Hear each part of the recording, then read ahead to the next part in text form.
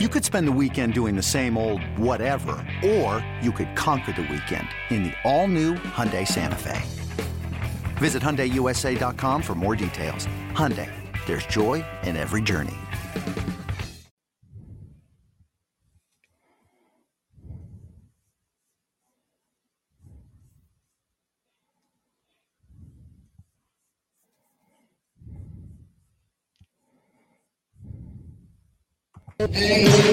I consider myself the luckiest man on the face of the earth.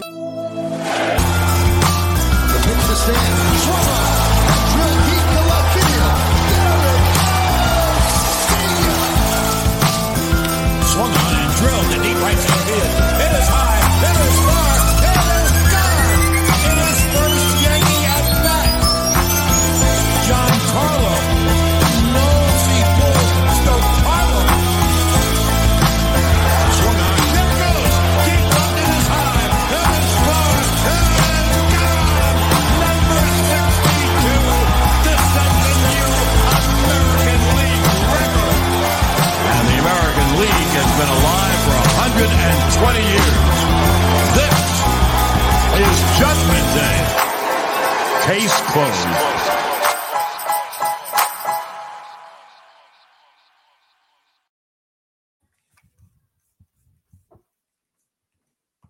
Saludos y muy buenas noches tengan todos, familia beisbolera, familia yanquista.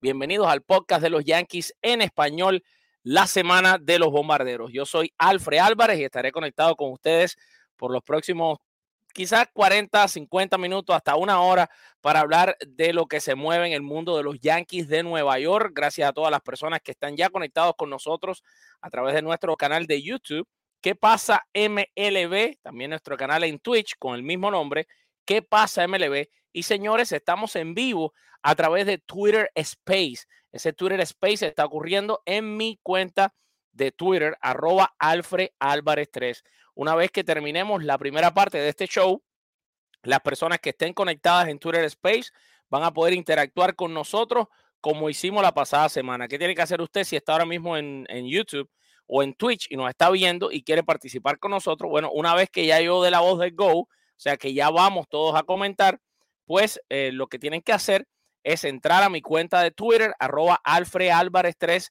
conectarse, pedir la palabra para comenzar a hablar con nosotros en este Twitter Space sobre los Yankees de Nueva York. Bueno, yo primero dándole la bienvenida a tanta gente, ya casi 100 personas están rapidito aquí en YouTube. Vega Luperón, Félix López, Eduardo Luis Chávez, Justi Román, Paul Velilla, Paul Acevedo, para todos ustedes, buenas noches. Para José Curé, Félix López, Lizardo Rivera, Waldemar Ramos, Ángel H. del Villar, el de los Yankees, Tony Domínguez, Dusko Stojakovic, Javier Villalobos, Ángel Javier Zúñiga, Héctor Vincent, también a Raúl Campos, a Cenis Rodríguez, pero Luis y el resto de la tropa, también a toda la gente que está en Twitter Space. Aquí ya está John Brophy conectado con nosotros, que es parte del equipo con la base llena, Kenny Castillo, Trico, Alejandro RMSF, Samuel Antonio Pujol, Justi Román y Ave Fénix y el resto de la tropa. Señores, vamos a hablar de los Yankees que hoy cayeron derrotados, primero frente al equipo de los Azulejos de Toronto.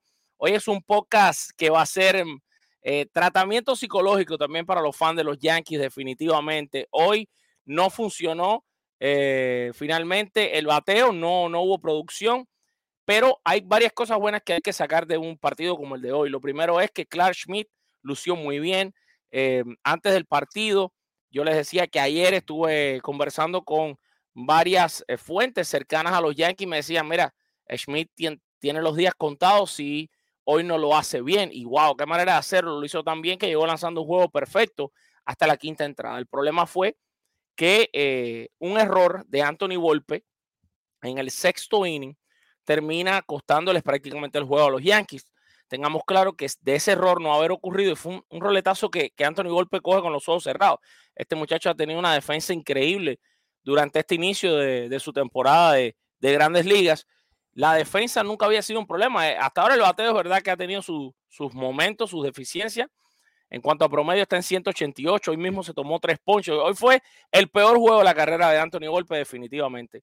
pero ha regalado muy buenos turnos al bate. Este muchacho tiene muchísimo talento.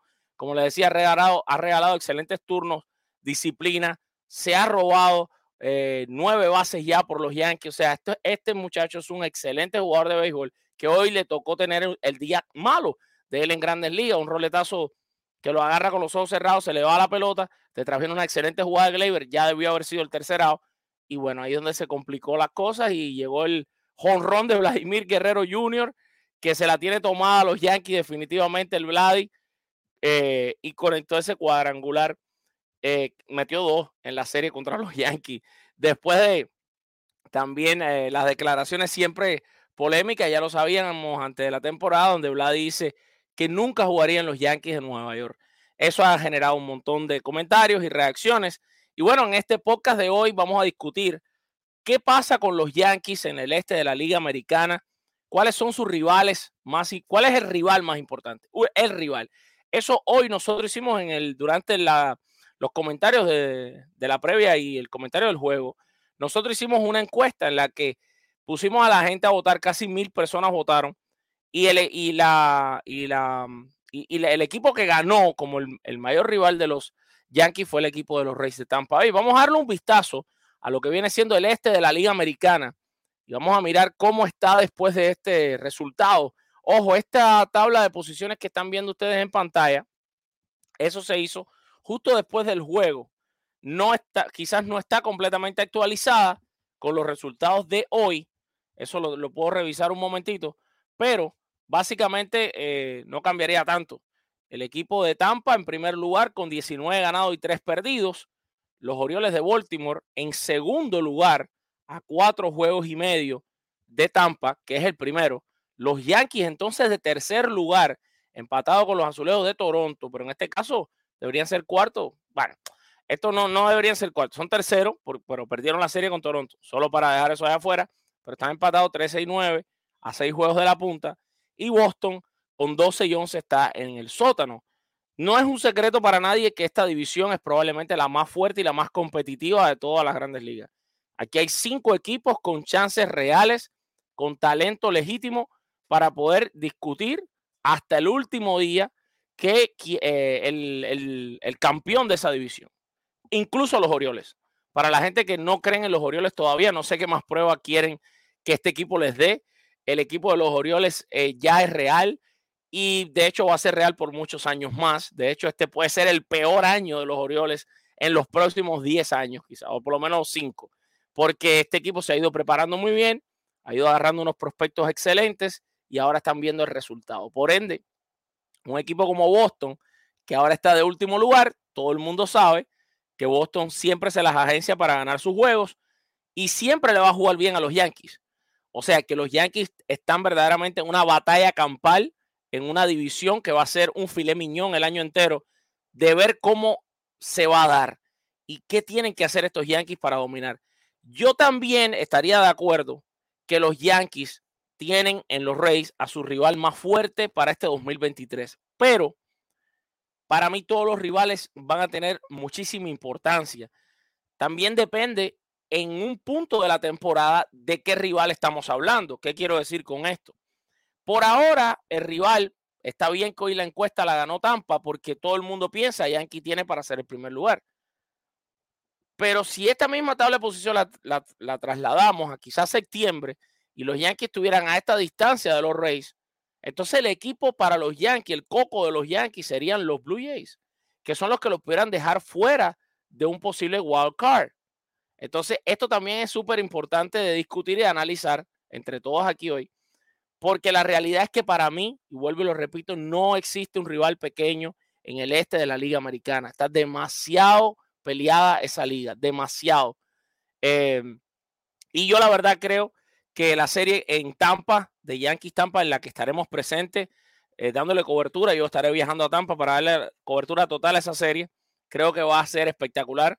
Pero también los Yankees tienen por delante un calendario muy interesante que vamos a analizar dentro de un ratito, en el cual los Yankees tienen que definitivamente seguir ganando series. Recuerden que hoy perdieron la primera serie de la temporada, pero, o sea, un equipo que acaba de perder su primera serie, señores, después de haber jugado, o sea, tengan esto claro, Después de haber jugado más de 20 juegos, los Yankees han perdido su primera serie de la temporada y sin embargo están en un tercer lugar. Si eso no les indica a ustedes lo difícil que está el este de la Americana, bueno, no sé qué les indicaría a ustedes que está difícil. Repasando un poco lo que han sido los resultados de la semana, hay que hablar de Gleyber Torres, que tuvo este batazo que estamos viendo en pantalla, que fue decisivo para ganar el juego de los Yankees. Esto fue un fly de sacrificio. Los Yankees en la semana tuvieron dos importantes walk-off. Primero este de Gleyber, ya les repito, este fly de sacrificio al central, con el cual los Yankees dejaron en el terreno a los angelinos de Los Ángeles. Y aquí vemos la celebración del equipo. Fue un momento, creo, importantísimo para Gleyber, sobre todo en la temporada. Gleyber, que está bateando en lo que va de 2023 para 254, tiene 2 jonrones, 7 empujadas, 18 hits en 71 turnos al bate y un OPS de 780. Vamos a ver también que defensivamente en la serie con los angelinos se dio la joyita a la defensiva de Aaron Judge, que le robó ese jonrón a Shohei Ohtani. Y nada nuevo de Josh, ¿verdad? Porque Josh es un pelotero que en esta temporada, si bien tú no puedes decir que es el más caliente del mundo, pero Josh se mantiene bateando casi siempre. Está bateando 2.44, sí, es verdad que es bajo. 6 jonrones y 11 empujadas es una buena cantidad de jonrones, creo yo, y de empujadas. No es el mejor mes de abril de Josh, o por lo menos no es el arranque on fire, quizás, de Josh, pero es un arranque bueno. Tiene 19 hits en 78 turnos al bate, ha dado 2 dobles y tiene un OPS de 844. Eso en cuanto a Aaron Judge. Los Yankees en general tuvieron partidos muy positivos en la semana y una cosa importante de estos Yankees fue que incluso casualmente para callarme a mí la boca, lo cual yo me pongo muy feliz que ellos me callen la boca con este tipo de cosas. Yo publicaba una columna esta semana, la segunda que publiqué en la página oficial de los Yankees en español, Yankees Baseball, donde yo hablaba de que la producción de los Yankees del séptimo al noveno bate era muy mala. Estaban bateando 172. Bueno, pareciera como que me escucharon o leyeron la nota y los bateadores de los Yankees en esas tandas bajas han mejorado muchísimo su rendimiento. No tanto hoy, pero antes de hoy. Y han empezado a rendir. Y eso es bueno, porque esa tanda baja de los Yankees no estaba haciendo prácticamente nada.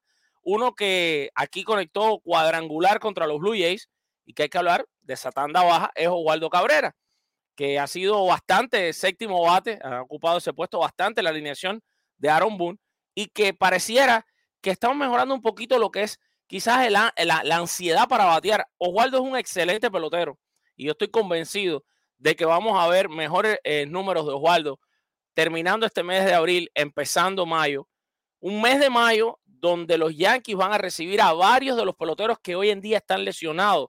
De eso vamos a hablar en unos minutos cuando hagamos un repaso a la lista de lesionados que tienen los Yankees en este momento. Pero sin duda alguna, muy bien por ese jonrón de Oswaldo Cabrera y por supuesto el segundo jonrón de Anthony Volpe, que eso fue ayer, un partido espectacular, rompe corazones, un tremendo juego de pelota, el del mejor juego que han tenido los Yankees en la temporada 2023, el más emocionante. El jonrón de Anthony Volpe fue importantísimo en ese partido y para él, ¿verdad? En su carrera quizás tuvo hasta su mejor juego. Un juego donde nuevamente Gerrit Cole volvió a brillar en la lomita de los Yankees de Nueva York. No, uno no se puede cansar de hablar de lo que está haciendo este hombre como pitcher en la temporada, callándole la boca a todos los que en un momento determinado le apuntaron con el dedo diciéndole tú le debes a los Yankees un gran año. Bueno, 4-0, 0.79 de efectividad en 5 juegos lanzados, ya un juego completo que fue una blanqueada, 34 innings, 36 ponches. Si este no es el año estelar de Cole con los Yankees, pues no hay ninguno. Y qué bueno ver a un Gerrit Cole así recuperado y haciéndolo bien. Ese juego de ayer terminó con este walk-off de DJ LeMahieu. Y de verdad, hablemos de DJ LeMahieu. Hoy, durante el juego, yo estaba comentando de que nosotros, bueno, en general, no todos, pero hay una gran parte de los fanáticos que a veces no se toman un minuto para apreciar algunos buenos peloteros Y yo hasta en un momento determinado les decía que yo tuve que leer, porque yo leo todo lo que ustedes me escriben, los comentarios de hay que cambiar a DJ LeMahieu. Wow, y a mí hasta me ha dado dolor ver eso porque yo no me puedo imaginar quién puede querer cambiar a un pelotero, señores, que tiene la disciplina en el home que tiene un DJ LeMahieu, que se entrega en los juegos como se entrega DJ LeMahieu, que es capaz de jugar todas las posiciones y en todas las posiciones jugarlas bien. Lo ponen en tercera y es una bestia, lo ponen en el segundo y es un caballo, en primera otro caballo más. Ustedes vieron hoy el tiro que levantó DJ LeMahieu. Ustedes lo han visto cómo levanta esas bolas en primera base, que es un rey levantando pelota. En tercera se faja con lo que le den por ahí. En segunda base la juega magistralmente. Ganador de guante de oro la pasada temporada y bateando. Este es uno de los bateadores profesionales más importantes que tiene el béisbol de las grandes ligas. Cómo dirige la pelota, lo que hace con su bate es impresionante. Está bateando para 281, tiene 18 hits en 64 turnos, tiene ya 6 dobles, un triple, 2 jonrones, 8 empujadas y además es uno de los peloteros más oportunos que tiene el equipo de los Yankees. Así que de verdad apreciar un trabajo como el que hace todos los días DJ LeMahieu. Y también otro pelotero que no puedo dejar pasar por alto en este podcast es Anthony Rizzo. Rizzo ha sido sin discusión alguna, o sea, no hay ni siquiera alguien que pueda discutir lo contrario, el mejor bateador de los Yankees en estos primeros partidos de la temporada de Grandes Ligas 2023. O sea, ni cerca de alguien que se le pueda acercar. Este hombre está bateando para 316, tiene 24 hits en 76 turnos, ha anotado 11 carreras, tiene 5 jonrones con el que conectó hoy, por cierto, 11 carreras empujadas. Otra cosa, se ha ponchado 15 veces. Es uno de los peloteros titulares que menos, si no el que menos ponche tiene por veces al bate en el equipo de los Yankees. Entiéndase que Josh tiene 31 ponches en 78 turnos y él tiene 15 ponches en 76 turnos. El único que lo supera en ponches, que tiene menos que él por turnos al bate, es Gleyber Torres, que tiene 12 en 71 turnos. Que de verdad que hay que hablar de Gleyber también, cómo ha mejorado la disciplina. Pero regresando a Rizzo, señores, qué gran bateador y qué tremendo pelotero ha sido para los Yankees en esta primera mitad. Tanto con su guante, como con su bate, como con el liderazgo que tiene. Porque Anthony Rizzo es un verdadero líder dentro del equipo de los Yankees. Anthony Rizzo es un segundo capitán de los Yankees, para que ustedes sepan esto. Y estas son cosas que es bueno conversar antes que abramos los micrófonos para que todos ustedes hablen con nosotros. Pero son cosas que no se pueden dejar pasar, ¿verdad? Y es esos rendimientos de esos jugadores que de verdad han estado desde el día número 1.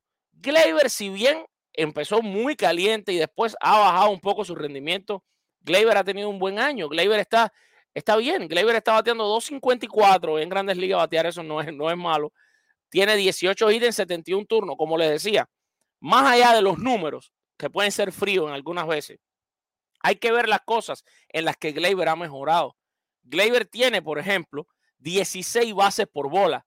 Es el Yankee que más bases por bola tiene por turnos al bate. Y es el Yankee que menos ponche tiene por turnos al bate. Si esto no es una de las mejores, de los cambios más drásticos que ha tenido ningún jugador de un año para otro con los Yankees, yo no sé qué cosa es. Para mí, Gleyber Torres merece un tremendo reconocimiento en este inicio de temporada, demostrando cómo ha recortado su swing. Un Gleyber Torres que ya no jala la pelota para darle. Un Gleyber Torres que busca huecos. Un Gleyber Torres que dirige la pelota para la banda contraria. De nuevo, repito, señores, tómense un minuto para entender esto. El hombre con más bases por bola por turnos al bate dentro del equipo es Gleyber. 16 boletos. Josh tiene 13. Y a Josh le tienen terror los pitchers contrarios. Pero Gleyber tiene 16. Las bases por bola de Josh, de las 13, por lo menos 10 se las dan los pitchers porque le tienen miedo a lanzarle. Las 16 de Gleyber las lucha él, metiéndose en conteo, no yéndose con bolas malas, enseñando disciplina en el home. Uno que a mí me ha sorprendido mucho es Anthony Volpe. Anthony Volpe tiene 13 bases por bola, la misma cantidad que Aaron Judge. Tiene turnos al bate de muchísima calidad. Y si bien todo el mundo dice, ese novato está bateando 188, sí está bateando 188, pero tiene un OVP de 317. Y es verdad que tiene sus momentos. Hoy mismo se ponchó muchísimo y la cantidad de ponches que tiene hasta ahora es abrumadora. Tiene 25 ponches en 69 veces al bate. O sea, es el tipo que más se poncha en los Yankees. Estamos claros que tiene que mejorar, pero es un novato. Evidentemente, la ansiedad y la indisciplina en el home son parte del aprendizaje por el que pasan todos estos muchachos cuando llegan a las grandes ligas. La defensa de este muchacho había sido perfecta hasta el día de hoy. Había sido increíble. Le llega a todas las bolas. Tiene un brazo que es impresionante. Se faja con todas las pelotas.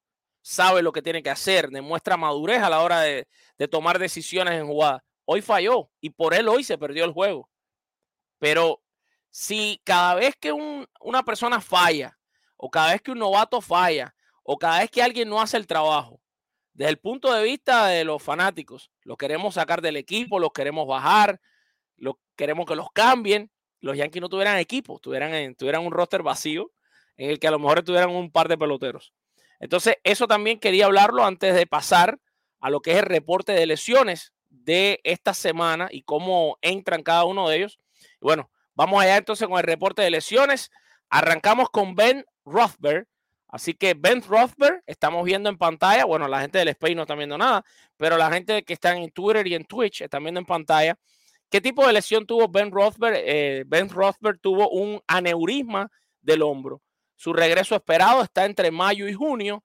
Rothberg dice aquí que comenzó una rehabilitación de ligas menores con la clase A de Tampa el 21 de abril. Se sometió a un procedimiento el 22 de febrero para tratar un aneurisma de la arteria posterior cerca de su hombro izquierdo, que se esperaba que lo mantuviera fuera de las actividades de béisbol durante al menos un mes.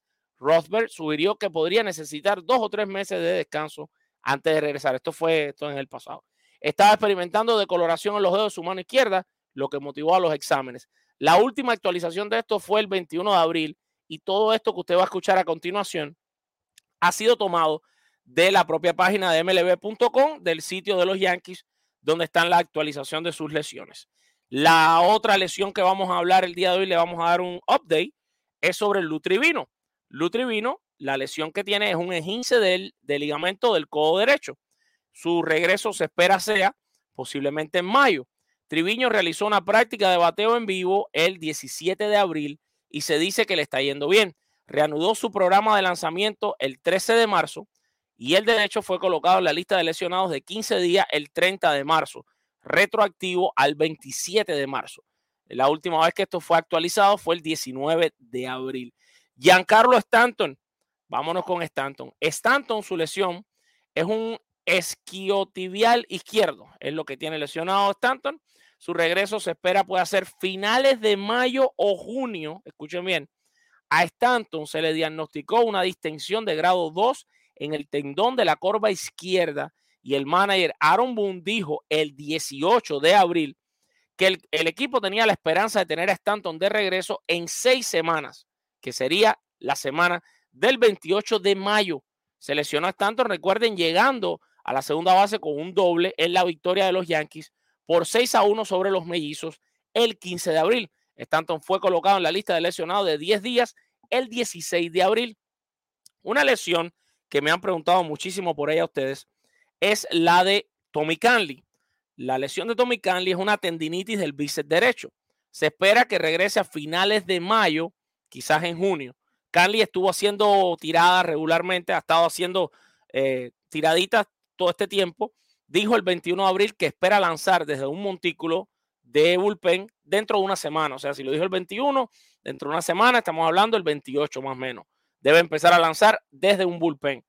Kahnle experimentó tendinitis en el bíceps derecho a principios de los entrenamientos de primavera, lo que provocó una inyección de cortisona el 21 de marzo. Dijo que lidió con un problema similar en 2018 cuando intentó lanzar a través de la lesión y fue degradado a AAA con los Yankees. La última actualización sobre su estado de salud fue el 21 de abril. Otro lesionado más. Sí, los Yankees tienen un hospital, ya lo sabemos. El tipo de lesión de Jonathan Loáisiga es una inflamación del codo derecho. Se espera regrese en mayo. Loáisiga volvió a jugar a la pelota en el campo del Yankee Stadium el 21 de abril. El manager Aaron Boone dijo que probablemente le tome algunas semanas a Loáisiga desarrollar resistencia y participar en los juegos de ligas menores. Loaiza experimentó dolor en el codo de lanzar antes de un partido del 7 de abril en Baltimore. Lo enviaron a Nueva York para una resonancia magnética que reveló inflamación, pero un ligamento estructuralmente sano. Recibió una inyección el 8 de abril y es la última actualización que tuvimos de Loaiza fue el día 21 de abril. En cuanto a la lesión de Luis Severino, atención porque Luis Severino, importantísimo, que acaba de regresar al equipo, tiene un esfuerzo dorsal derecho. Se espera regrese en mayo. Ojo, estas cosas están traducidas de Google y son términos médicos. Dice, Severino enfrentó a Harrison Bader y Willie Calhoun en una práctica de bateo en vivo. Esto fue el 20 de abril en el Yankee Stadium. Les lanzó 35 picheos, 20 desde el montículo y 15 en el bullpen. Está programado que viaje a Tampa, donde va a lanzar al menos 2 prácticas de bateo en vivo antes de estar potencialmente en un juego. El manager Aaron Boone indicó que Severino hará de 70 a 80 picheos antes de ser activado. Severino, quien fue colocado en la lista de lesionados de 15 días el 30 de marzo, retroactivo al 27 de marzo, sufrió una distensión en el lateral derecho mientras se ejercitaba luego de un inicio el 21 de marzo. Esto también fue actualizado el día 21 de abril. Harrison Bader, señores, atención con Harrison Bader y su regreso. Bader tiene una distensión oblicua izquierda, se espera regrese en mayo. Bader ya comenzó la asignación de rehabilitación de ligas menores el 21 de abril con la AA de Somerset. Va a servir una temporada relativamente más larga en las menores, lo que le va a permitir jugar juegos consecutivos y manejar un gran volumen de entradas. El manager de los Yankees, Aaron Boone, dijo el 21 de abril que probablemente pasarían un par de semanas antes de que Bader esté listo para ser activado. Bader, recordemos, lo colocaron en la lista de lesionados de 10 días el 30 de marzo, retroactivo al 27 de marzo. Y esto es lo que sabemos sobre Harrison Bader. Ahora, Josh Donaldson. ¿Qué tiene Josh Donaldson? Tiene una distensión del tendón de la corva derecha. ¿Cuándo se espera regrese? En mayo. Fíjense cuántos jugadores de los Yankees deben regresar en mayo. Escuchen bien. Donaldson lo diagnosticaron con lo que el manager Aaron Boone describió como una distensión de grado 1 o más en el tendón de la corva derecha. Esto le puso fin a su asignación de rehabilitación de ligas menores. Boone dijo que pasarían probablemente un par de semanas hasta que Donaldson reanude las actividades en el campo. Se fue de 3-1 en un juego de rehabilitación de ligas menores el 18 de abril para la AA de Somerset, pero continúa experimentando tensión. Donaldson fue colocado en la lista de lesionados de 10 días, retroactivo al 6 de abril, luego de salir del juego del 5 de abril contra los Phillies. Finalmente, caramba, y al fin se acabó la lista de lesionados de los Yankees, porque un poquito más, y hay que decir, los 25 peloteros. El tipo de lesión de Carlos Rodón es una tensión del codo izquierdo con rigidez de la espalda. Se espera regrese en mayo o junio, y lo último que se sabe del tomado de MLB.com es que según el gerente Aaron Boone, a Rondón le hicieron una segunda tomografía computarizada en la espalda y está bien. De hecho, el zurdo lanzó de calentamiento el domingo por la mañana sin ningún problema. Lo positivo es que el codo de Rodón está sano. Rodón fue diagnosticado con una distensión leve de músculo brachiorradial en el codo izquierdo. Luego de experimentar molestias el 5 de marzo, dijo Rodón que él pasó ya por esto mismo o algo similar en mayo del año pasado con los Gigantes. Rodón comenzó su programa de lanzamientos el 17 de marzo y fue colocado en la lista de lesionados de 15 días el 30 de marzo, pero retroactivo al 27 de marzo. Mi gente, vamos ya entonces, todos los que estamos aquí conectados, a ir rapidito para mi cuenta de Twitter, ¿ok? Mi cuenta de Twitter, voy a repetir, @AlfredAlvarez3. Repito, @AlfredAlvarez3, para que usted pueda conversar con nosotros en este Twitter Space, que vamos a abrir ya los micrófonos a toda la gente que está conectada. Antes de ir a Twitter Space, vamos a leer un poquito de algunos comentarios por aquí que están en Twitter, en YouTube o en Twitch. Pero recuerden, la gente que nos está escribiendo en YouTube y en Twitch, manténgase en YouTube y Twitch, pero conéctese a Twitter, en mi cuenta, @AlfredAlvarez3, para yo poder conversar con ustedes. Dice por aquí Abdiel Cruz, que nos está saludando, conectado con nosotros. Dice Ceni Rodríguez: Alfred, leí que Donaldson ya no regresa en mayo, pues su lesión está nuevamente en acción. Bueno, como tú puedes ver aquí, el regreso sí sigue siendo en mayo. Ya me imagino que el mensaje fue antes de ver lo de Donaldson. Esto está tomado de MLB.com. Por aquí, Efros no lo tienen puesto en la lista de lesionados, Diego Bello, a Scott Efros. Y es una muy buena pregunta esta. ¿Por qué Efros no está puesto en la lista de lesionados? Déjame ver si yo puedo buscar algo sobre la lesión de Efros. Yo lo estoy buscando aquí ahora mismo en la computadora en Google, a ver si puedo tener algún reporte. La lesión de Efros, eso fue el 22 de marzo del 2023. Vamos a ver qué dice de la lesión de Efros. Se descubrió temprano en octubre que Efros tenía, se había jorobado el ligamento colateral. Ah, no, es que a Efros le hicieron tomillón. ¿Verdad? Disculpen, ya me lo vi aquí en internet. Efros es tomillón, Efros no regresa. Denis Román está conectado con nosotros desde Puerto Rico. Y bueno, saludos también a el Maracucho 11 que está con nosotros, a Dubán Álvarez. Dice, ojalá que Donaldson regrese en noviembre. No es por desearle el mal ni nada, solo que, ajá, dice por ahí. José Curet, recordando también que Efros no juega este año. Y también le quiero mandar entonces saludos a William Acosta, que dice William, que tocó un tema sabroso. Dice, mira cómo está Chapman pichando otra vez a 103 millas.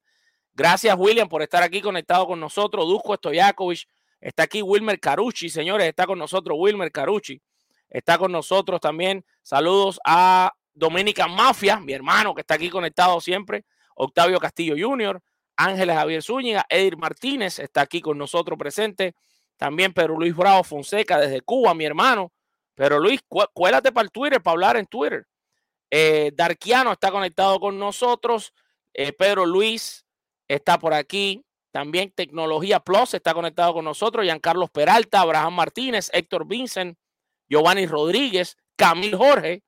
Bueno, mucha gente linda y buena que se está conectando con nosotros ya y que quiere hablar de béisbol. Bueno, si para mí siempre les digo que la idea de hacerlo del Twitter Space es fantástica porque puedo escuchar sus voces, las voces de miembros de esta linda familia que hemos formado de fan de los Yankees, que cada domingo por años han estado aquí. Bueno, para mí es una oportunidad excelente de hablar con ustedes. Vamos entonces a pasar a Twitter Space. Vamos aquí a tener el Twitter Space de protagonista. Ya me voy a quitar por aquí los audífonos. Vamos a acomodar esto aquí, el micrófono, para yo poder hablar y que me escuchen en YouTube y en Twitch y que también me escuchen en el Space. Para hablar en el Space, señores, las reglas del juego son: pidan el micrófono y vamos a estar hablando hasta que yo les diga que ya no vamos a tomar más ninguna llamada. Dicho esto, los dos primeros que ya pidieron hablar con nosotros son mi queridísimo Justi Román desde Puerto Rico y Raúl Tomás Peguero. Vamos con Justi Román primero, así que vamos a ver qué nos tiene para contar hoy Justi Román. Justi, buenas noches. Ya estás conectado con nosotros y te escucha todo el mundo. Buenas noches, Alfred. Y saludos para la familia del Problema. Te quiero. ¿Cómo está todo? Igual, mi hermanito. Vamos a hablar de lo que está aconteciendo ahora de los Yankees. Yo, para mí, la debilidad la veo en los cerradores, ¿verdad? Yo te hago una pregunta, Alfred. ¿Qué hace falta en los Yankees cuando llegue el cierre de cambio? ¿Qué tú buscarías? O sea, tú me preguntas si hoy fuese el 31 de julio. Ajá. Si hoy fuera el 31 de julio, definitivamente hay que buscar un abridor. Para mí, definitivamente. Y estamos claros que un relevista también sería importante para los Yankees. Sin duda alguna. Un relevista y un abridor. Si hay chance, un jardinero. Fíjate cómo te digo, pero tú me estás diciendo que yo lo base en hoy. En hoy, donde Harrison Bader no está jugando. Pero para julio, esperemos que esté jugando. ¿Tú me entiendes? Exactamente. Para mí, si fuera en julio, porque esperando que estos jugadores regresen, ¿verdad? Para mí sería bueno un abridor, como tú dices.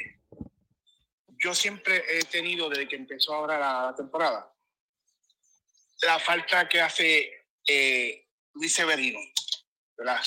Pero Luis Severino me preocupa mucho las lesiones. Es como que un jugador de cristal, como se dice, ¿verdad? Así es. Se ha lesionado, nadie se quiere lesionar, el pobre, pero a él le ha tocado esa mala suerte, claro. Exacto. Yo he pensado, ¿verdad? Eso es mi opinión. No sé si para la gente le gustaría. No, pero está bien. Este programa es para que ustedes den sus opiniones. ¿Tú no crees que Severino lo deberían preparar para cerrador, que un tiempo lo tuvo? No eres la primera persona que lo sugiere y me parece hasta fantástico que la gente que no se va a conectar hoy a Twitter y que están en el chat de YouTube también nos digan qué piensan sobre esta idea o esto que expone aquí Justy Román, que me parece un comentario buenísimo. Deberían los Yankees ya pensar en tratar a Severino como un relevista y empezarlo a ser relevista. Es una buena opción, Justy. ¿Algo más que tú quieras agregar? Y un buen cerrador, y me voy detrás de Kobe Bryant. Más nada. Los Yankees no necesitan, para mí por ahora, los Yankees ya no necesitan left field, porque Cabrera está haciendo un buen papel.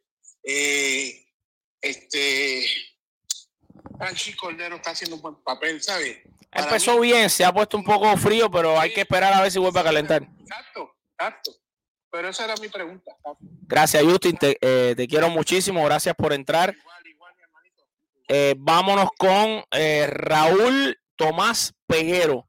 Raúl Tomás Peguero, que también pidió la palabra. Raúl, buenas noches, mi hermano. ¿Cómo estás? Bienvenido al podcast de los Yankees en español, la semana de los bombarderos. Saludos, Alfredo. Saludos a todos los compañeros que están en este momento. Un abrazo. ¿Cómo está usted? Todo bien. Mira, interesante lo que tú dijiste del enemigo. Yo creo que, y entiendo que se entienda de esta manera, valga la redundancia, que lo que afectó al enemigo fue la llegada de Donaldson, pero el enemigo después de la lesión ha estado ahí, un jugador de mucho respeto, es un jugador que a Nueva York le gusta, el estilo también de la organización del enemigo ha sido un jugador muy productivo, inclusive ese año que él tuvo entre los más valiosos, debió ganarlo. Miren, otra de las cositas que picadito, me gustó la forma que tú hablaste de Oswald Cabrera, que debiera dejar la ansiedad y buscar más contacto, porque tiene todas las condiciones. Y es lo muy talentoso. Mira, y la otra es el producto principal de lo que le está sucediendo a los Yankees ahora. A lo mejor mucha gente no se han dado cuenta. El problema ha sido la lesión de Treviño.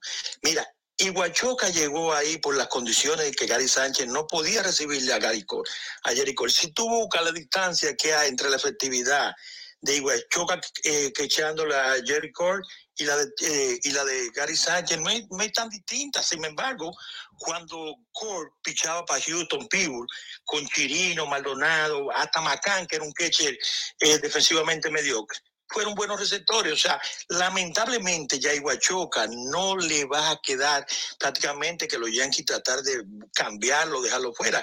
Él no está produciendo. Y tú buscas ahora en este momento, y todos los que están en la sala, busca la efectividad del picheo joven con él, está encima de los 6.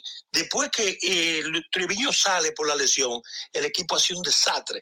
Ese día que Yanni Brito le batearon sin piedad, él se quedó parado ahí, no hubo un YP, no hubo una bola alta, no hubo nada para tratar de defender la acción de Yanni Brito.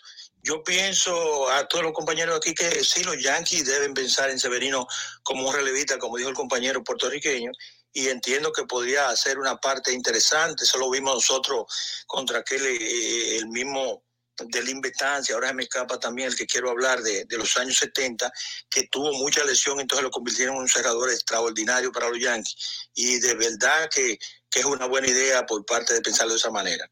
Bueno, que tengan muy buena tarde y sigo escuchándolo a todos los compañeros aquí en la sala. Óyeme, excelente el comentario de Raúl y les voy a agregar cositas de esto que Raúl ha dicho. Escuchen bien. Les cuento, ya que Raúl dijo, yo busqué. Efectividad de Gerrit Cole lanzando con Kyle Higashioka como catcher. 3.47 de efectividad. Tiene 244 innings. Ha lanzado 41 juegos en los que Higashioka le ha recibido. Y ha permitido y le han dado en esos juegos 36 jonrones. Le batean los contrarios con Higashioka de catcher para 2.17. Con José Treviño, oigan la diferencia. Le ha lanzado a Treviño 28 juegos. O sea, que Treviño le ha recibido a Gerrit Cole muchos menos juegos que Higashioka. Y tiene una efectividad como pitcher de 2.44 con Treviño. De hecho, es la mejor efectividad con ningún catcher en la historia de Gerrit Cole, porque con Garrett Stubbs tuvo 2 juegos y tiene 2.25, esa no cuenta. Pero con más de 2 juegos lanzados, el mejor catcher de la historia para Gerrit Cole se llama José Treviño. Tiene un total, y los contrarios le batean 191. Es el segundo catcher con el que menos le batean en Grandes Ligas. Con el que menos le han bateado ha sido Martín Maldonado, que tiene 185 de promedio. Y para reforzar un poco también lo que decía ahí nuestro seguidor, Raúl, la efectividad que tuvo Gerrit Cole con Martín Maldonado en su carrera fue 2.47. Pero con Brian McCann, que no era un catcher defensivo del nivel de Maldonado, pues tuvo 2.54. Porque él, de verdad que con el equipo de los Astros estaba on fire. Robinson Chirino incluso, él tuvo con Chirino 2.46.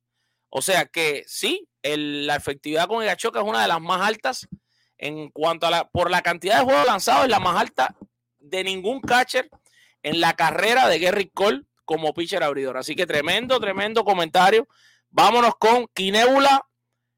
Quinébula oficial se llama él en YouTube, pero aquí está como Quinébula nada más. Ya le doy las buenas noches entonces a mi hermanazo Quinébula oficial. Buenas noches, mi hermano. Bienvenido al podcast de los Yankees en español, la semana de los bombarderos. Ya le doy las buenas noches. Hello, ¿se me escucha? Perfecto, como un cañón. ¿Qué es lo que hay, Freddy Mabé? ¿Cómo está todo? Todo bien, mi hermano, ¿cómo estás tú? Estamos bien, Alfa. Se te quiere un montón, ¿cómo está? ¿Todo fino? Todo bien aquí, calor, pero todo bien. Solo quiero agregar algo. Luis Severino como cerrador es la aberración más grande que yo he escuchado. Número 1. Es que el problema de Luis Severino no es ni mecánica, ni confianza, ni nada. El problema de él es la salud. Si lo ponen como cerrador, se lesiona igual. El problema de Severino es salir de los Yankees o no sé qué es lo que van a hacer con él al final de la temporada. Porque Severino, yo no le veo futuro en los Yankees. Lo de Severino es triste, hermano. ¿Sabes por qué? Severino tiene todo para hacer un Cy Young. El problema es que pueda lanzar 30 juegos en una temporada. Ese es el problema. Quedó número 2 o número 3 en el 2018 con tipos como Chris Sale y Corey Kluber en su prime. En su prime, Corey Kluber y Chris Sale quedó número 3 para el Cy Young. Luis Severino, como con más de 200 ponches. ¿Tú recuerdas eso, verdad? Claro. Ese tipo tiene calibre de Cy Young, pero la salud no ayuda. Otra cosa, los catch. Ya estamos hartos de decir eso aquí en el programa, que un catch defensivo como José Treviño no tiene que enviar nada a ningún catch a nadie ofensivo como Wilson Contreras, como fulanito. No. En Boston, bueno, ahí están los números. ¿Tuviste lo que te acabo de leer? Y es que la mayoría de los pitchers de los Yankees lo han hecho mejor con él que con todos los otros catchers anteriores. Guante de platino, que es el que gana el mejor defensor de la Grande Liga entera. ¿Qué más de ahí quieren? ¿Qué más quieren? No hay más nada. Conor Warner es el catcher que menos batea de Boston, pero es uno de los que más defiende. ¿Y por qué está ahí? Porque es uno de los que más defiende. Tú sabes que yo siento que los dos peloteros, porque tú sabes que los Yankee fans son los mejores del mundo, pero también son los más crueles del mundo. Los más intensos. 100%, los más intensos. Pero hay una cosa, yo siento que hay dos peloteros con los que se es muy injusto. Porque la tienen agarrada con Hicks, pero evidentemente Hicks de cierta manera, el pobre, él no quiere fallar, evidentemente, ni quiere estar mal, pero él se lo ha ganado. O sea, hasta que no lo haga bien, lo mismo con Donaldson. Pero caramba, que yo me encuentro a cada rato, brother, fanáticos que quieren cambiar, que quieren otro catcher que no sea Treviño y quieren sacar a DJ LeMahieu del equipo. Esos son las dos injusticias más grandes que puede decir ahora mismo un fanático de los Yankees, es querer cambiar a cualquiera de estos dos peloteros. Es que, óyeme, Aaron Hicks, Falefa y Donaldson, cada uno sabe cuál es su rol. Ellos no están para 30 jonrones, 40, 50, no. Su rol es, usted va a batear hoy, gente en base, su línea, su elevado, su lo que sea que usted pueda traer en la carrera para el plato. No más de ahí, ellos están para dar 40 ni 50. El que está para eso es Aaron Joe, que le pagan 40 y pico millones para que haga eso. Para que dé palo. Y Giancarlo es tanto. Sí, no es tanto el pobre, que es otro parecido a Severino en el tema de las lesiones. Y ellos no se quieren lesionar, estamos claros de eso, pero muchas veces son lesiones recurrentes también. Son humanos, son robots. Exacto, mi hermano, gracias. No, te quiero hacer una pregunta antes de Dime, lo que tú quieras. Aquí esto es, Óyeme, no hay tiempo. ¿tú crees que si Gary Cole termina en una carrera, no, de esta temporada, Cy Young, Ronald, y gana, un ejemplo, la Serie Mundial, MVP de Serie de Campeonato, ¿tú crees que él se saca de contrato y pida una extensión, 40 millones, sin ejemplo? Porque No creo. Yo creo que él gana muy bien, es uno de los pitchers más pagados de Grandes Ligas y él está ahí para hacer eso. O sea, recuérdate que los Yankees le están pagando a él para que él haga eso. O sea, específicamente lo que tú has dicho, ganar un sayón, ayudar a los Yankees a ganar una Serie Mundial y por eso le están pagando. Ten en cuenta que los años que él no ha tenido ese rendimiento, los Yankees le han pagado su dinero. Ahora, si él lo tiene, estaría de cierta manera o técnicamente justificando lo que le están pagando. sí, te lo digo porque él, a comparación con Chelsea y con Verlander, él es aún más joven. Y si por una temporada buena, si se sale, puede ser, pero yo no lo veo saliéndose, pero está bien. Dale, mi hermano, un abrazo. Gracias por entrar. Te quiero muchísimo. Señores, se fue Quinéula, que estuvo con nosotros aquí, que lo quiero muchísimo. Nos sigue hace un montón de años. El próximo que pidió la palabra creo que fue Samuel Antonio Pujol. Vámonos con Samuel. Después estaremos con Johan Polanco. No, después de Samuel viene Ave Fénix. Después Johan Polanco. Y después Mr. John Brophy, que es parte de nuestro equipo de trabajo en Con las Bases Llenas, que es un espectacular. Aquí ustedes lo van a conocer dentro de unos minutos. Vamos a tomar, bueno, ya están en espera 4 gente. Llevamos 46 minutos de show.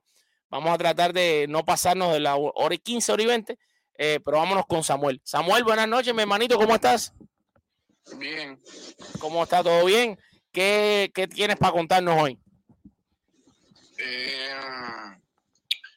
Yo pienso lo mismo que yo tengo Román, que Luis Severino debiera ser cerrador de los Yankees, o si no Romarinach, o si no Michael King, no Clay Hunt, ya, porque estamos hartos de Clay Hunt. Clay Hunt asusta a todo el mundo.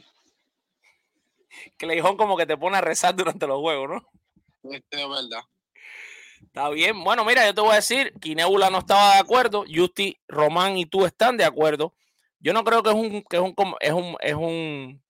está errado pensar así. La realidad es que Quinéula, por lo que Quinéula dice que eso nunca lo haría, es porque, fíjate que lo que expone Quinéula es que, otro de nuestros seguidores, es que como quiera que lo pongan se va a lesionar, pero a lo mejor no. La idea tuya y de Justin tiene su parte de sentido en el que, bueno, si le das menos inning, la preparación de un relevista y el entrenamiento de un relevista es diferente al de un abridor y quizás pueda terminar teniendo a Severino por un poco más de tiempo en Grandes Ligas, quizás pueda terminar siendo un buen relevista. Me parece muy bien. ¿Tú quieres agregar algo más? O si no, que vayan por Liam Henry, el de los Media Blanca. Sí, bueno, acuérdate que Hendricks está batallando, le ganó ya el cáncer. Hay que ver cuál va a ser el tiempo en el que va a tener Hendricks ahora de que le digan que ya pueda regresar a Grandes Ligas. Me parece que va a ser un proceso. Lo más importante en este caso es que se ha orado mucho por su vida y parece que, bueno, ya lo declararon libre de cáncer y de verdad que eso es un gran triunfo. Ok, creo que ya Samuel no me dijo más nada. Lo vamos a remover. Gracias, mi hermano, por entrar aquí. Te quiero un montón. Gracias por haberte conectado. Vámonos con Ave Fénix, que también es una fiel seguidora nuestra. Nosotros a las seguidoras féminas en nuestro canal de YouTube le llamamos las reinas de nuestro canal. Ave Fénix es una de ellas. ¿Cómo está usted, Ave? Hola, buenas tardes a todos. Buenas tardes. Mira, en cuanto a Luis Severino, pues está bien de que lo puedan meter de cerrador. Hay que también tomar en cuenta qué es lo que piensa él, si él también estaría dispuesto a ser un buen cerrador para que lo preparan como para ser cerrador. Eso en cuanto a mi opinión de Severino. Y en cuanto a los jóvenes que están jugando ahorita como Volpe, está bien que ahorita temprano cometan errores. Si claro. Es error que para él pudo haber, que él es algo de rutina como se ve, como se ha visto que ha estado jugando, pues está bien que cometa un error. Cualquiera le puede pasar, hasta el mejor jugador se le va una. Y el que está empezando, pues está bien que cometan esos errores. Ahorita que está empezando la temporada, les va a servir de experiencia, que debido a ese error que cometió, pues se vino todo lo demás y se perdió el juego. Mañana que entre con otra mentalidad, y está bien, todos pueden cometer errores en Así cuanto a golpes. Y a todos los demás jugadores, los nuevos, esa es mi opinión. Ok, gracias Ave Fénix, señores, siempre espectacular tenerla aquí con nosotros y que nos dé su opinión de todo esto. Vámonos ahora con Johan Polanco. Johan Polanco, ya le estoy mandando la solicitud, después seguiremos con John Brophy. ¡Wow! Y estaremos después de John Brophy con nuestro caricaturista con la base llena, Ulises Mesa, y para finalizar con Fernando Vidal. Así que no vamos a tomar más llamadas, porque ya creo que con Johan, con John Brophy, con Ulises y con Fernando, son 4 personas, estaremos alrededor de la hora, que es más o menos lo que debe durar el podcast. Si nos pasamos un poquito está bien, pero para que sea mucho más fácil para las personas que lo ven en repetición, consumirlo. Sabes que cuando es muy largo, la gente en verlo en repetición no es tan bueno porque se demoraría mucho. Buenas noches, Johan. Sí, buenas noches, Alfred, y a todos y todos los miembros de acá de la sala. Raúl Tomás. Raúl Tomás, porque aquí dice Johan de nombre. Sí. No, saludando a Tomás. Está ahí Raúl Tomás está aquí, un saludo para él. Un saludo para él también. Sí, con respecto al caso de Severino, si tú me dijeras que Severino fuera un lanzador descontrolado y en salud, yo te digo, hay que ponerlo hay que buscar la forma de bajarlo al relevo. Ese es el cerrador, relevista intermedio, pero este no es el caso. El caso de Severino de todo el tiempo es la salud, como dijo uno acá también de lo que está en la sala. O sea que tú lo puedes poner de abridor, abridor intermedio, cerrador, relevista corto, largo, como sea. O sea, se te va a lesionar un día porque es su salud, es su brazo, o sea, su hombro, que no está bien. Entonces, esa no es la solución. Lo que hay que es, los Yankees, lo que no se deben de desesperar con él y dejar de una forma u otra que sane, o sea, que le den el tiempo que le vayan a dar para que sane, no precipitarlo en cuanto a lo que sea su regreso nuevamente a las grandes ligas.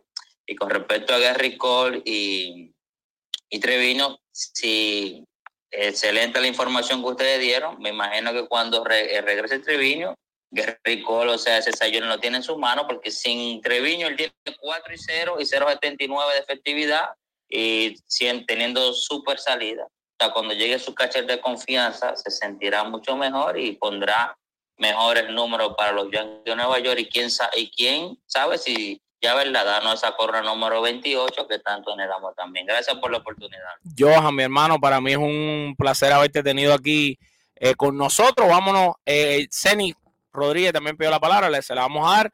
Pero primero está John Brophy, después seguimos con Ulises, después con Fernando y cerraremos entonces con Ceni Rodríguez, otra de las reinas de este canal. Señoras y señores, John Brophy, les presento al fotógrafo más talentoso que tiene el mundo del béisbol para mí.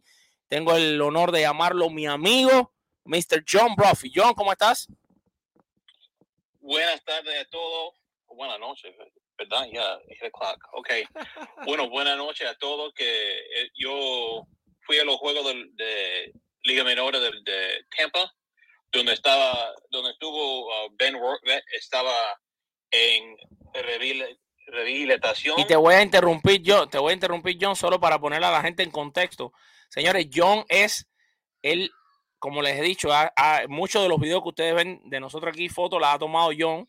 Ustedes han visto el nombre en la pantalla. Y John, toda la temporada la pasa con el equipo de clase A de los Yankees, tomando fotos. Entonces, John nos tiene mucha información.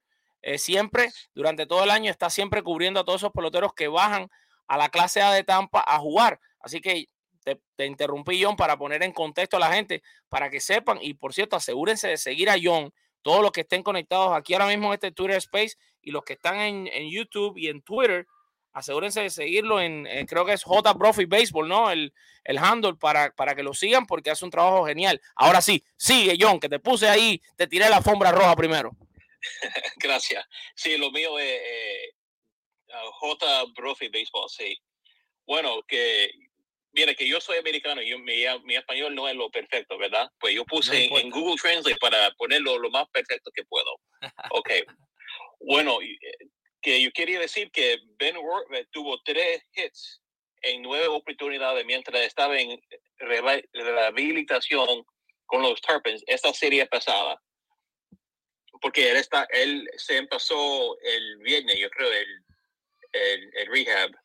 Y bueno, y los tres hits llegaron esta tarde, hoy. Wow. Rutherford conectó 2 dobles, un sencillo hoy y anotó 2 carreras. Y yo quiero decir a todos que Rutherford se luce perfecto ahora.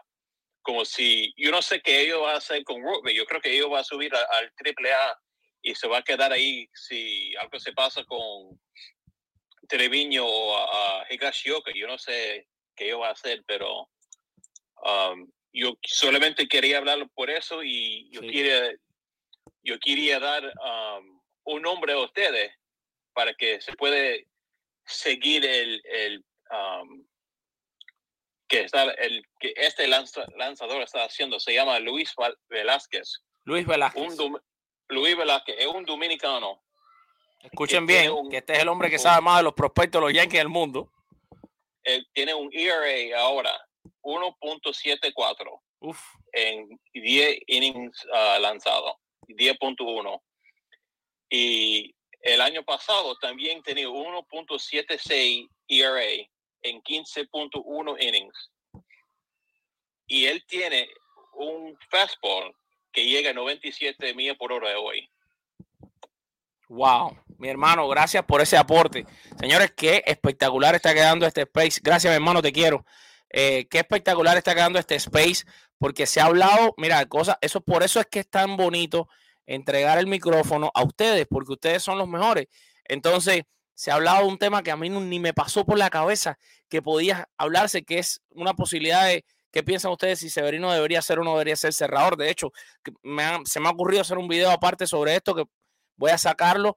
Gracias a Yusti Román, que fue el que trajo el tema a la mesa. Yusti creando un contenido genial para nosotros aquí. Espectacular. Y ahora también entra John Brophy, que es una persona autorizada para hablar de esto, y nos da el insight de Ben Rothberg, un catcher que los Yankees llevan esperando por él más de un año para verlo jugar. Vámonos entonces con el hombre que hace las caricaturas más espectaculares del planeta Tierra, mi queridísimo amigo Ulises Mesas. Ulises, ¿cómo tú estás, mi hermano? Bienvenido, a pesar de que Ulises es un fan a muerte de los Mets, le damos la bienvenida en el podcast de los Yankees en español, la semana de los bombarderos. Adelante, Ulises. Sí, te escucho bien. Aló, módico, pero ya, te parece que ahora tengo problemas técnicos. No, pero yo te oigo, todos te estamos oyendo. Aló. Sí, súper bien. Adelante. Perfecto, gracias, Alfred, por dejar entrar. Qué alegría hablar contigo, ¿cómo estás? Excelente, gracias a Dios. Bueno, mira, en principio, gracias por dejar entrar este coleado. Quiero hablar sobre todo sobre VIP aquí. Aunque sea los menos, no importa. Por eso digo que soy coleado. Pero quiero hablar sobre la verdadera pregunta que tú estás haciendo de la transmisión, que quién es el más duro rival de los Yankees. Sí, fíjate que todo se fue para Luis Severino. Sí. Vamos a ver la división en general y pienso que los Yankees son un equipo bien competitivo. No obstante, no sería una sorpresa que otro ocupe el primer lugar. Claro. Por ejemplo, los de Tampa o los mismos Azulejos pudieran ser los que ocupen ese primer lugar. Y parecieran que esos dos son los más fuertes. Por otro lado, los Medias Rojas y los Orioles tampoco serían una sorpresa que empiecen a jugar por encima de 500. Y eso entonces, todo eso suma a que los Yankees pudieran estar en una situación comprometida. Entonces, ¿quiénes son los verdaderos competidores al primer lugar? Definitivamente, los Azulejos y los de Tampa. Eso quiere decir que si los Yankees no se apuran, capaz que queden hasta de tercero. ¿Ok? Sí. Eso viéndolo muy fríamente. ¿Ok? Para mí, pienso que el más duro contendiente de los Yankees serían los propios Yankees. Si la gerencia no puede hacer que su cuerpo de abridores puedan seguir los pasos de Jerry Cole, no logran definir quién será el verdadero cerrador de los encuentros y no logran hacer que los tres últimos de la alineación puedan batear con un poquito más de consistencia, pues los Yankees descalificarán a los Yankees. Me parece uno de los mejores, como no podía venir de otra persona que usted, Ulises, uno de los mejores intervenciones del podcast, señores. Y me parece tan espectacular como Ulises nos da un punto genial. El peor enemigo de los Yankees son los Yankees. Y son los managers y la directiva de los Yankees. Gracias, Ulises, por entrar. Te quiero muchísimo. Alfred. Vamos, señores, ahora con Fernando Vidal y después cerraremos con nuestra querida Zenit Rodríguez. Así que Fernando Vidal y Zenit Rodríguez. Adelante primero con Fernando Vidal. Buenas noches, Fernando. Bienvenido al podcast de los Yankees en español, la semana de los bombarderos. Buenas noches, Alfred. Mira, yo la verdad que entré al Space no tanto por el tema de Luis Severino, que no... No, es que ese no era el tema original, pero se puso buena la cosa cuando se habló de eso. Sí, no, más vale.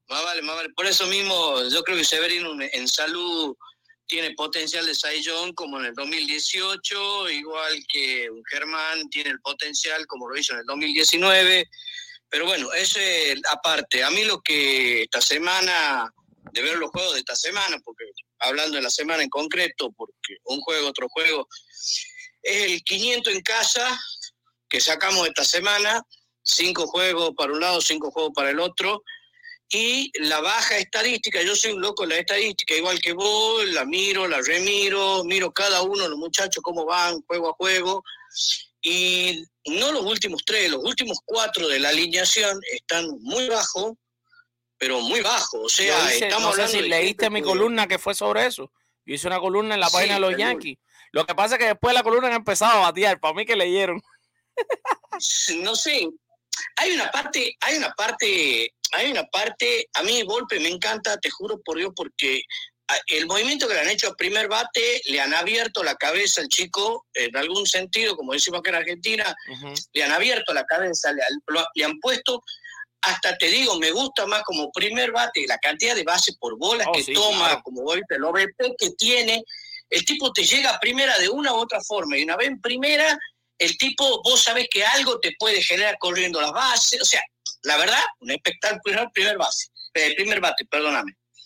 El tema es que después el resto, la parte de abajo, es muy débil al lado de la potencialidad del lado de arriba. Y eso nos está costando juego. Hoy casi perdés por blanqueada. Si no fuera por el jonronazo, hoy te dejan en 0. Pero no por... Y el jonrón fue de Rizzo, que es el pelotero que más está bateando en los Yankees. Lo que te quiero decir es que o Boone mueve un poco más la coctelera, o le lavan un poco más la cabeza, o acortan el swing para ver si se empiezan a batear hit corto, algún palomón, lo que vos quieras, pero hay que entrar a mover la estadística que a mí me está preocupando. Te vuelvo a repetir, como te lo comenté la semana pasada, no es el picheo, sino es el bateo, que supuestamente, como los bombarderos del Bronx, el bateo debería estar allá arriba. Y estamos mezclando en el lugar 13, 14 por equipo, o sea, está medio complejo esa parte. Mediocre, porque estamos en el medio de la liga. Claro. Hay como 15 equipos mejores y hay como 14 equipos más malos. Además, si vos te das otra parte estadística que vos tenés que darte... A ver, yo no voy en contra de los ponches, pues se están ponchando mucho, está perfecto, pero los ponches que vos te das cuenta son de los sloggers, está perfecto. Sí. Ahora, el problema que yo estoy viendo... Pero por ejemplo, Gualdito no es un slogger y se está ponchando bastante. Y eso ha sido un problema, también, y él es el séptimo bate del equipo. Vos te das cuenta que hay momentos en donde vos al equipo decís lo querés agarrar y zamarrear para que se despierten. Perdóname la expresión que utilizo, los veo dormidos en el plato. No sé si vale mi expresión. Y eso era lo que quería poner en el space, ¿no es cierto? Bueno, ya casi al final, lamentablemente, si no moviendo un poco el line-out o subiendo a alguien de AAA o no sé, porque la verdad que no soy más, veo béisbol hace 15 años, pero tampoco soy experto, se puede hacer porque de alguna u otra manera, no sé si el coach de bateo le tiene que decir, muchachos, acorten el swing, no tengo idea. Bueno, Gleyber ha hecho los ajustes y el resultado está ahí.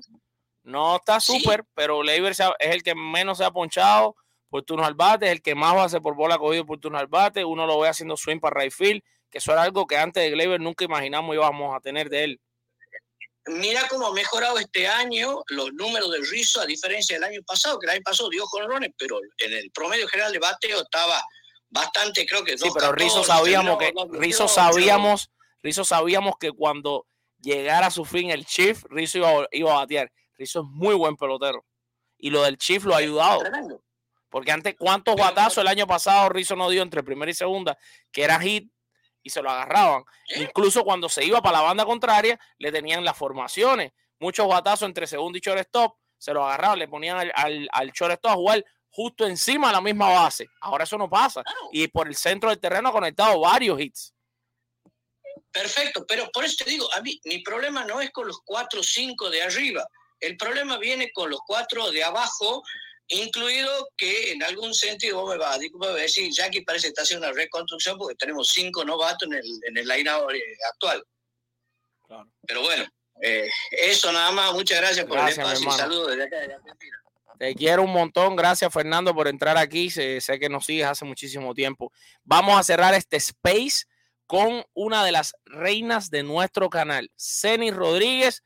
Ceni, te tocó ser la Mariano Rivera de este podcast de los Yankees en español, la semana de los bombarderos. Así que párate en la lomita y apúntate a este juego salvado. Adelante. Ceni, no te estamos escuchando. Ahora sí. No, Alfred, no sabía que me tocaba. No te toca cerrar el juego. Dale, que te toca salvar. Está 1-0 juego, 9º inning y base llena. Y te trajeron a pichar. Okay. Aquí voy. Yo, Ulises y yo pensamos más o menos parecidos. Porque la pregunta que está en el programa, que quién es el rival más duro de los Yankees, yo diría que en esta división es la más difícil de todas las divisiones. Y aunque Boston está de último, estoy casi segura que Boston lleva el mismo averaje que puede llevar uno que va de segundo en las otras divisiones. Sí, claro. Entonces, si nos vamos por el picheo de los Yankees, que se supone que son 5, yo diría que nada más tenemos 2.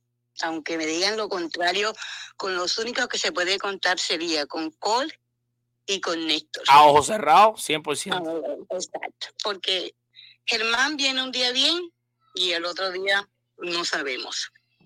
Severino viene un día bien y el otro se lesiona. Smith nunca va a venir bien, aunque tú me digas que hoy lo hizo bien, este tipo nunca va a venir bien. Entonces, faltan 3. Y esos 3 que faltan. No, Ceni, y puede venir bien como vino hoy. Pero el problema es que cierren los ojos y piensen en esto. Esto me lo enseñó a mí una vez alguien. Cierra los ojos y piensa, en un playoff, ¿Schmidt es abridor tuyo? No, ¿verdad? Entonces. No, nunca. Exacto. No, y tú sabes también que, Alfred, los otros que están lesionados y vienen, no sabemos ni siquiera cómo van a venir, si van a venir bien, si van a venir mejor, si se van a volver a lesionar. Entonces, claro, hay 2 caballos que vienen, pero hay que ver cómo vienen esos caballos. Exactamente. Así como vamos y como estamos, yo creo que nosotros no vamos a llegar ni a la postemporada. Bueno, pero vamos a ponernos positivos. Esperemos que en mayo, cuando regresen bien. Porque si Rodón y Severino regresan bien, como ellos supuestamente deberían estar y rendir, pues ahí sí ya los Yankees tienen 4 abridores espectaculares y el resultado se va a ver inmediatamente. El impacto va a ser inmediato. ¿Y si no? No, y si no, ahí sí. Bueno, si no, ya tú sabes. Bueno, si no, te queda siempre la esperanza de la fecha de cambio, los Yankees salir a buscar abridores. Y no van a salir, pero no lo van a hacer. No es lo que nos ha indicado la gerencia en los últimos años. Tienes la razón. Exactamente, no lo van a hacer. También es, sí. Gracias, Ceni. ¿Quieres decir algo más? No. Okay. Gracias, Ceni. Señores, Ceni Rodríguez hizo su juego salvado perfecto aquí. Con la base llena. Déjame cerrar un poquito el micrófono que ya voy a despedir el podcast. Señores, gracias a todas las personas que se conectaron con nosotros el día de hoy, que fue muy bonito una vez más poder conversar con todos ustedes haciendo el podcast de esta forma distinta que hemos hecho en los 2 últimos domingos. Nada, como siempre, recordarles que este podcast está disponible en las plataformas de podcast, tanto de Con las Bases Llenas como de la propia Major League Baseball, y estará también disponible en la página de los Yankees en español, yankeesbaseball.com. Por mi parte, le doy las gracias a Dios por haberme dado la salud a hacer un episodio más, y a toda la gente linda que se conectó. La gente que está en YouTube, por favor, no olviden like, comente, comparta, ponga este podcast en todos los grupos que usted tenga por ahí de los Yankees, para que la familia linda que hemos sido capaces de formar de este equipo siga creciendo en todas las plataformas. Yo les recuerdo que los quiero con alma de niño, con corazón de elefante, y que nos vamos con la frase del bambino Babe Ruth, que dijo: el béisbol es y siempre será el deporte más lindo del mundo. Se les quiere un montón, y hasta el próximo domingo, 7:30 p.m., para hablar de los Yankees de Nueva York.